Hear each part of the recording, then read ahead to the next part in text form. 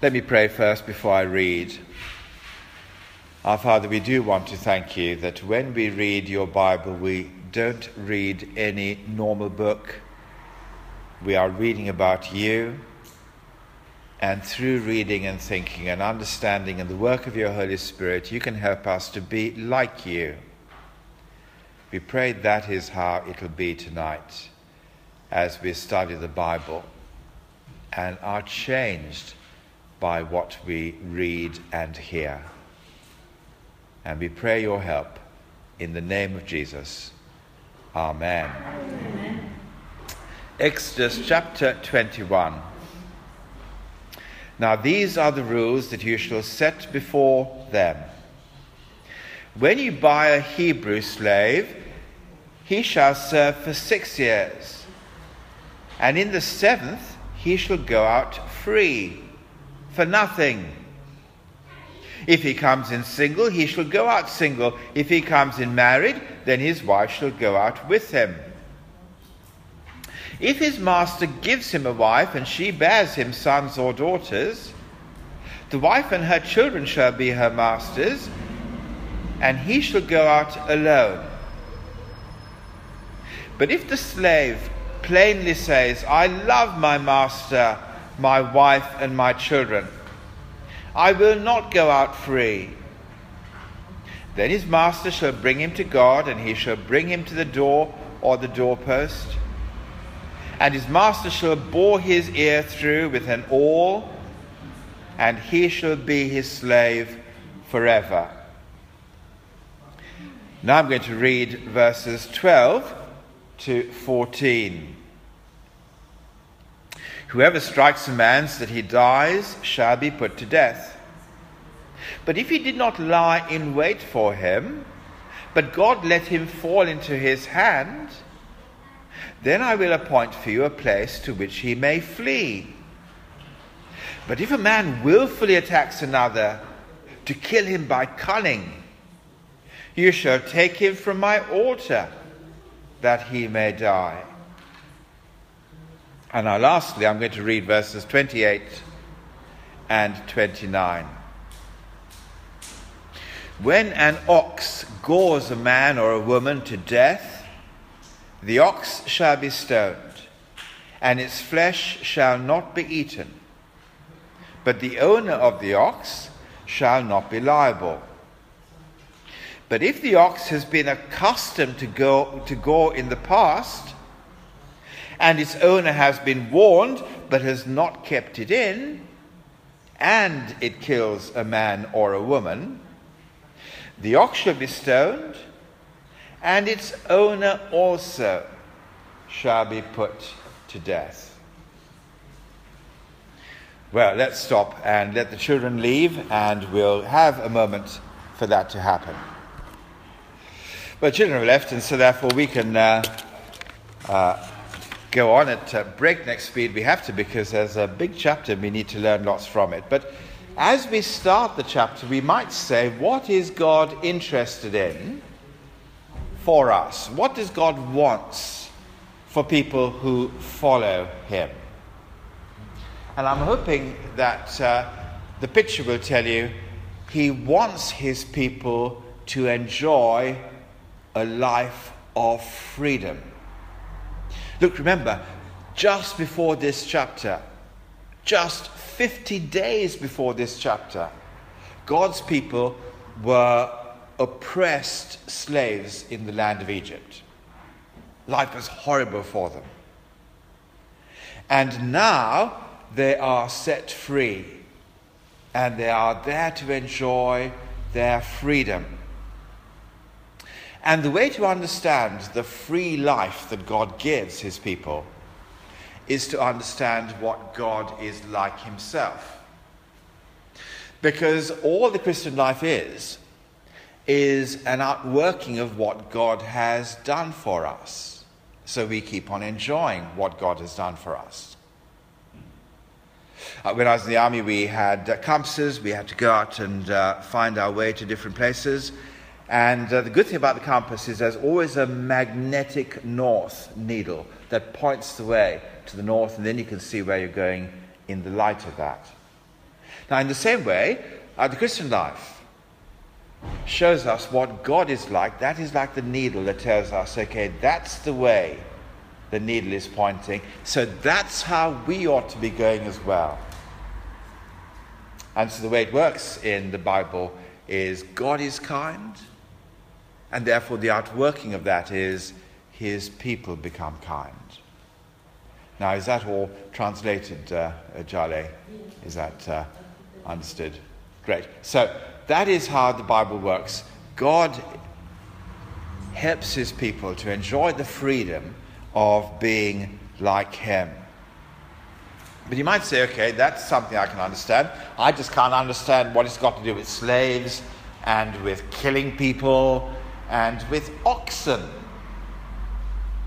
How does that help us live in Dagenham today? And the answer is, we begin to see what God is like in the way he wants us to live.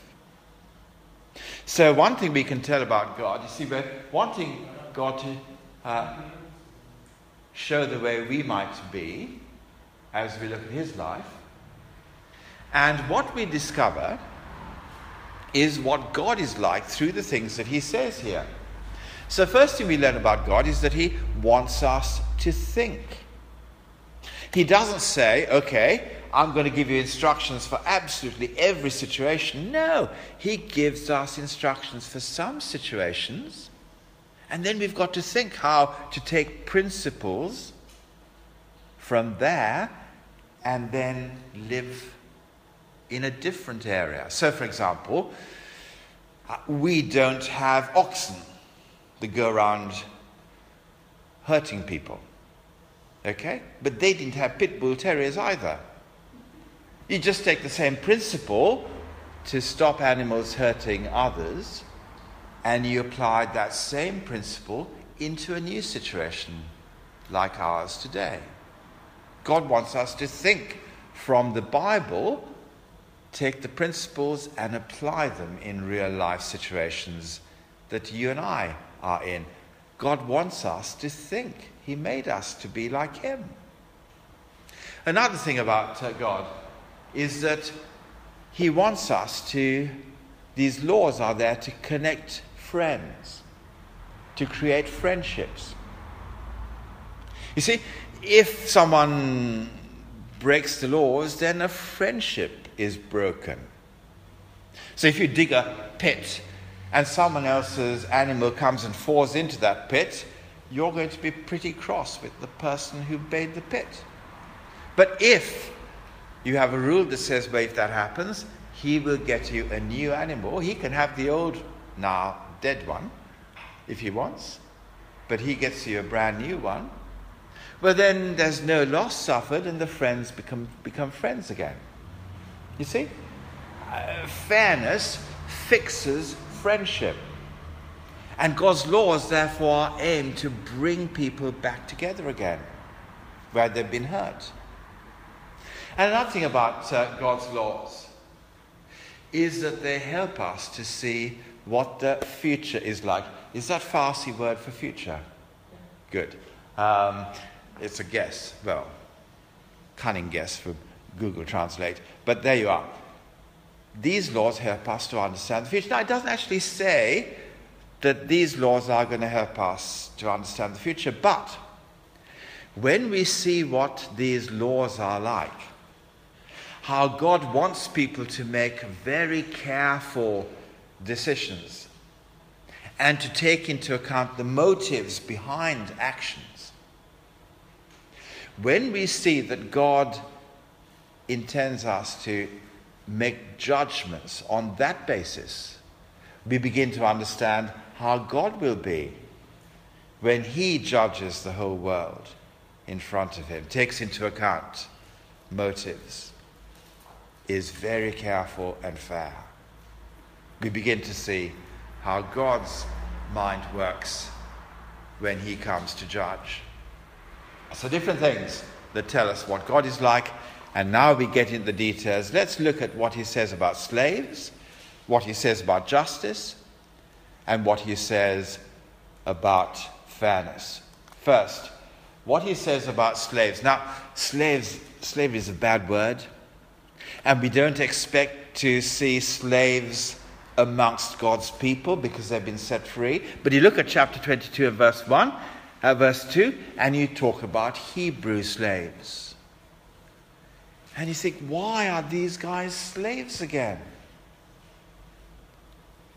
But when you think about it, it's a very humbling lesson to learn.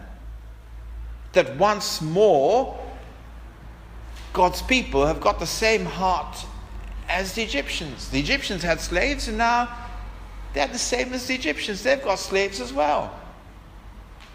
It's a humbling thing to see that the heart of God's people is actually no different to the hearts of others. But God has rescued his people from slavery.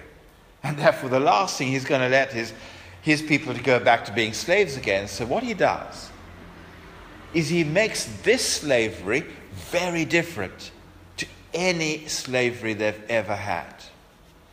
The first thing you can see in verse 2 is that he intends slaves to go free. In just 6 years, when you buy a Hebrew slave, he shall serve you for 6 years, and in the 7th he shall go out free for nothing. God's intention is for people to enjoy their freedom.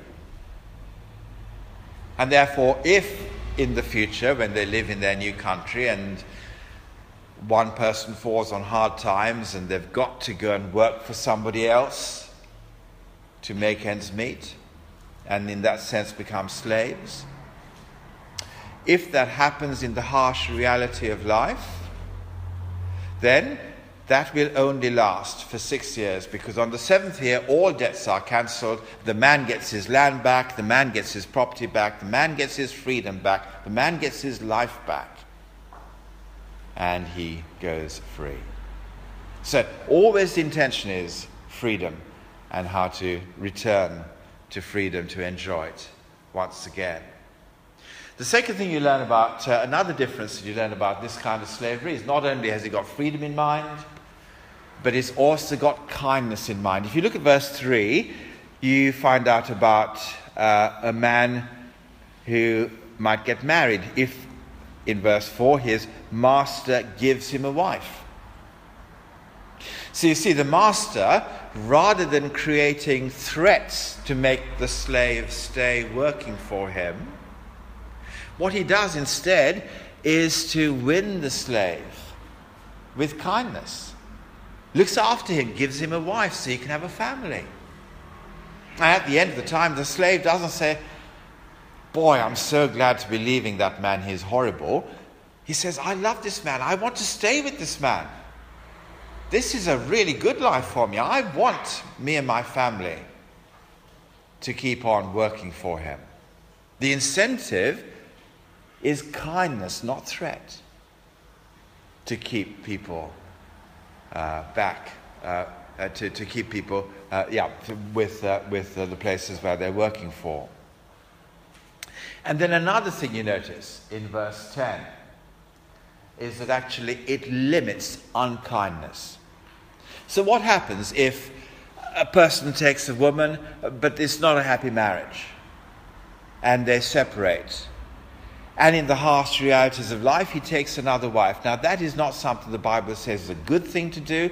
The Bible says one man, one woman, and that's there for life. But in the harsh reality, Moses allowed people to divorce, and people might be going their separate ways, and the husband might remarry. But you notice even then that there is great care that the woman continues to enjoy. She is provided for, she is protected. So in verse 10, if you have a look,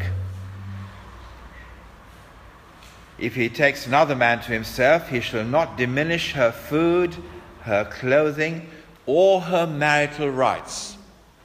Interesting, isn't it? So she has rights, in this case, presumably to have sex and then have children, her marital rights. Well, they are not to be denied. In this area, she has rights over her husband's body. That is very different to any kind of slavery. Because what that tells us is that this master is not the absolute master. God is the absolute master.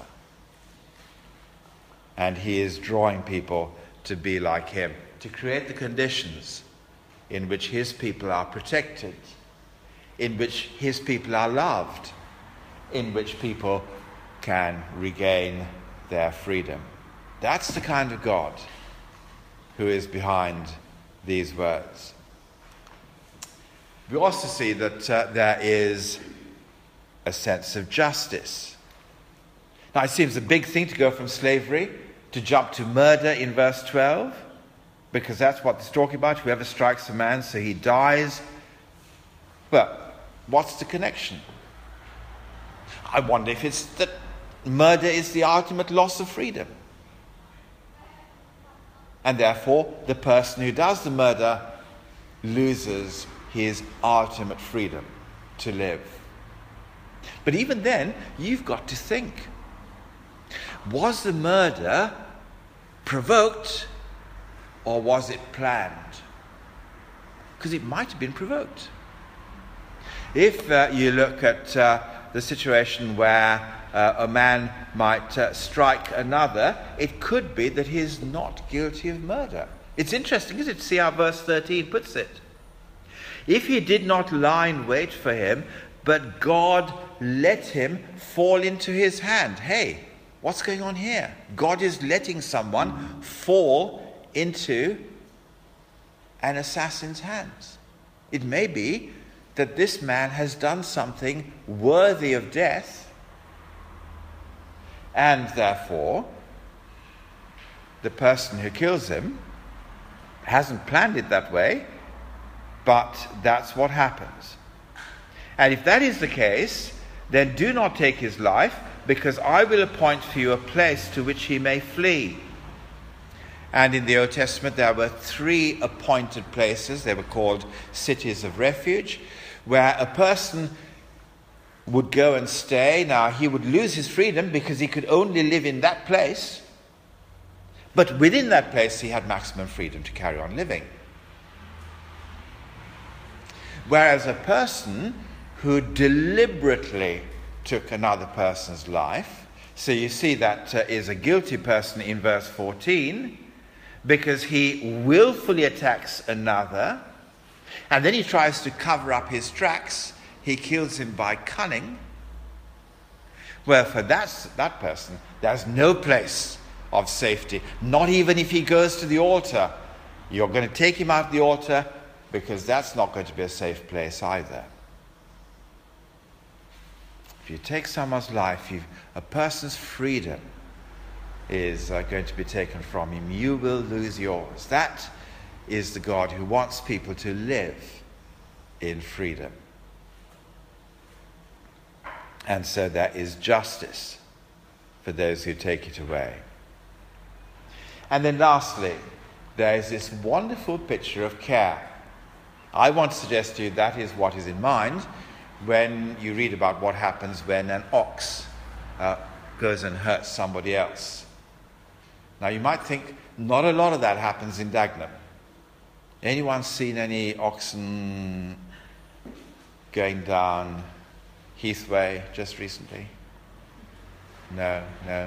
Not much danger of being gored to death by an ox in Dagenham. But then, frankly, there wasn't that much danger. It didn't happen that often in those days either. Okay? Because what we're looking at is not the problem, but the principle. And the principle is that we have a duty of care towards other people, and therefore need to keep our animals under control. Forget the problem.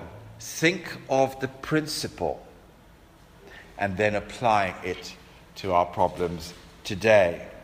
The whole point of this is, yes, you can't stop an accident happening.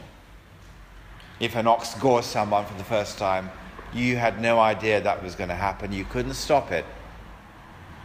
But God says you can stop a repeat. And that's when someone becomes culpable. That's when someone becomes guilty. So be fair. There are sometimes to punish, sometimes not to punish. Be fair to other people in the way that you look after them. Now you might say that's an Old Testament problem. How might we bring it into the New Testament? Well, let me tell you that say Santa gives this little child your first salon hairdressing set. Okay?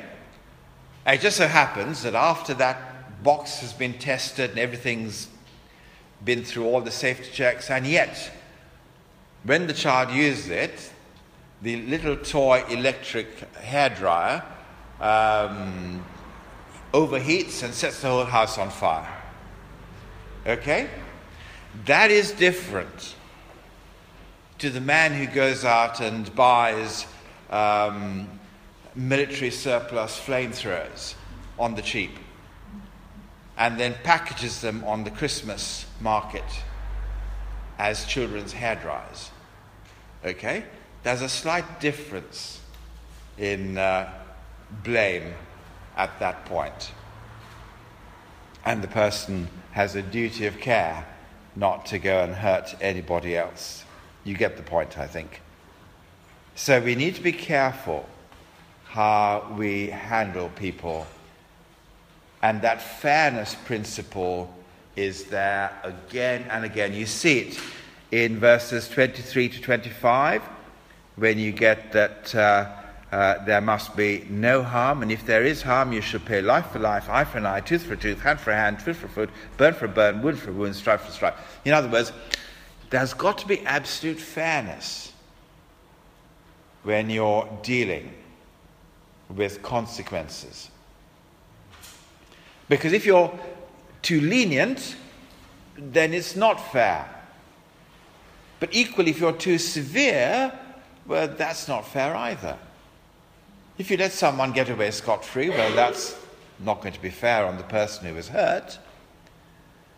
But at the same time, if you go and seek revenge, and instead of one eye, you say, okay, I'm going to get two eyes, well, that's not fair on the person who did the wrong either. So fairness, when we talk about eye for an eye and a tooth for a tooth, this is something that is given in Exodus 21 to make sure there's fairness in the law court. And when Jesus is said, so you've heard it said eye for an eye, tooth for a tooth, but I'll tell you, if a person slaps you on one cheek, turn to him the other one also. Why? Because when it comes to personal relationships, we don't use the ruling from the law court. Our new system is to use the principle of love, where we don't retaliate. And so there is to be this fairness in the courtroom, and people will get on better when there is.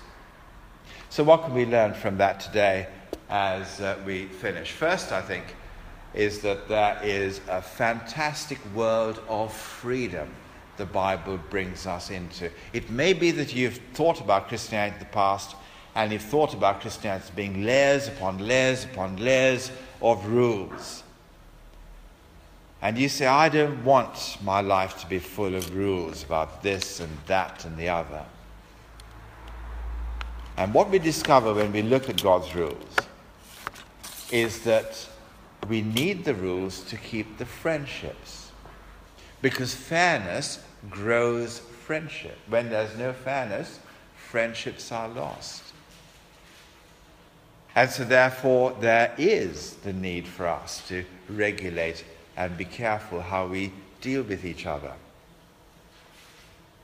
Now, the big question is not, do I have to live under these rules? The big question is, where do the rules come from?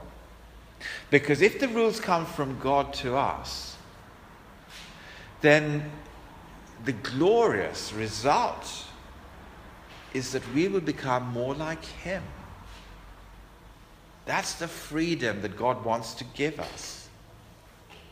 Not to shackle us down with rules, but to throw open the door for people to show his character in our relationships. And my friends, if you're not a Christian, that is a lovely world to step into and live in. That's why we urge people to come under the rule of God, so that there is going to be a new freedom like that. But what happens if you've been to church lots and lots, and you know all this stuff?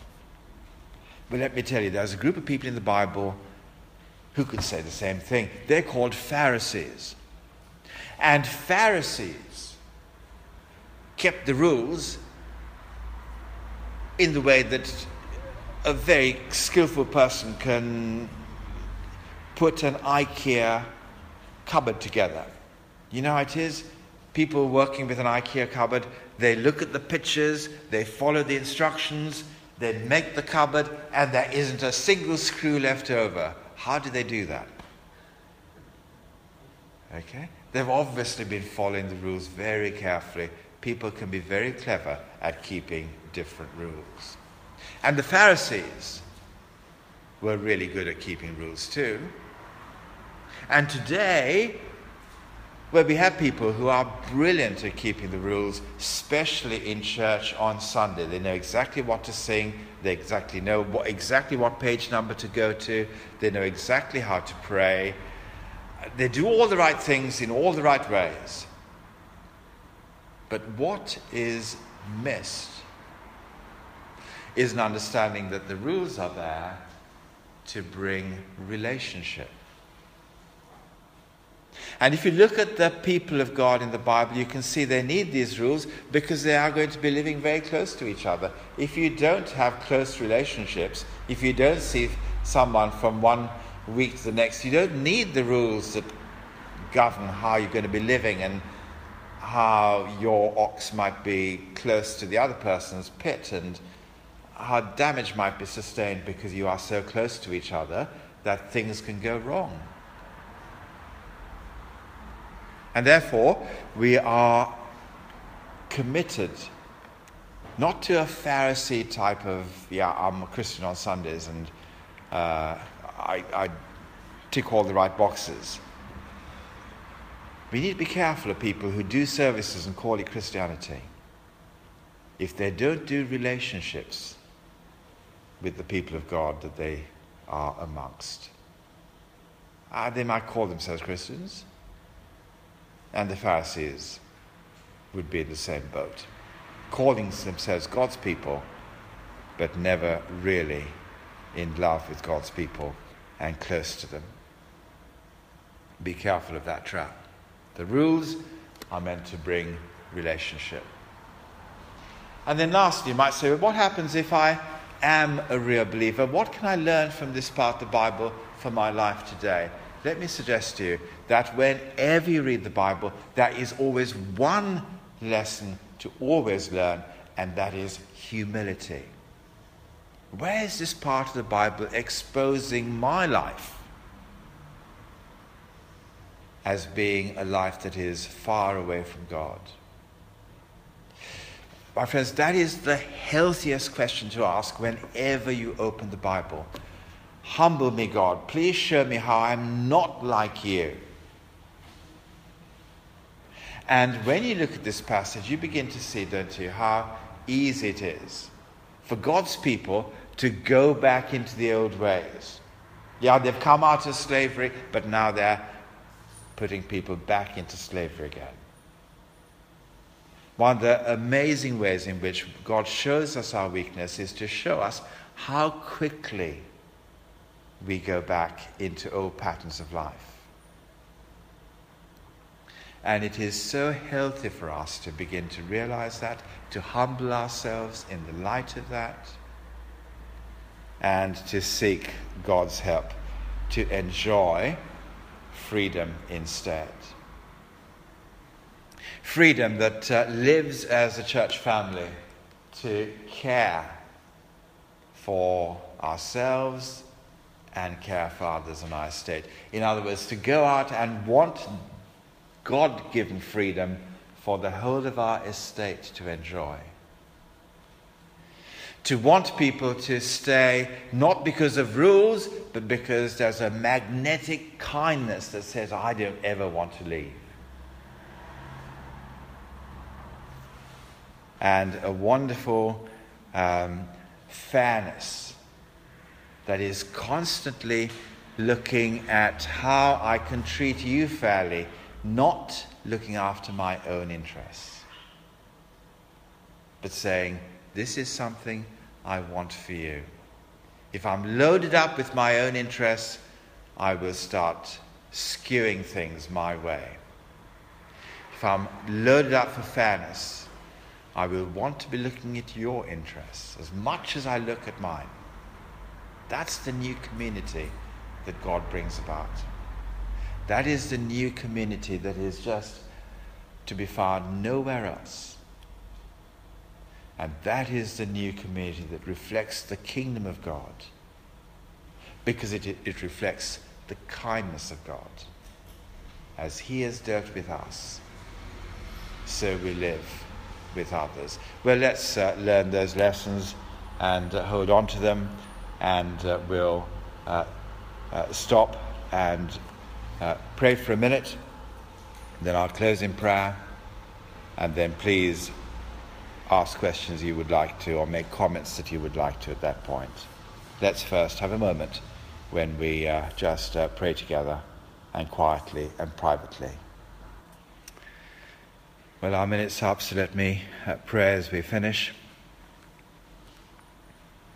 Our great God, forgive us for the quick way we go back to repeating patterns that we've learnt from the world. And please, Father, would you help us to be drawn into your likeness as we listen to what you tell us in Scripture. Please, would you help us to value the free life as a life that looks like yours. Please help us to value the kind life, where rather than threats, we win through the incentive of kindness. And please will you help us to live the fair life that is not selfishly looking after our own interests, but constantly is out to serve the interests of others, so that we love our neighbour as ourselves. Help us, we pray, to live in these ways to the honour and glory of your very precious name. Amen.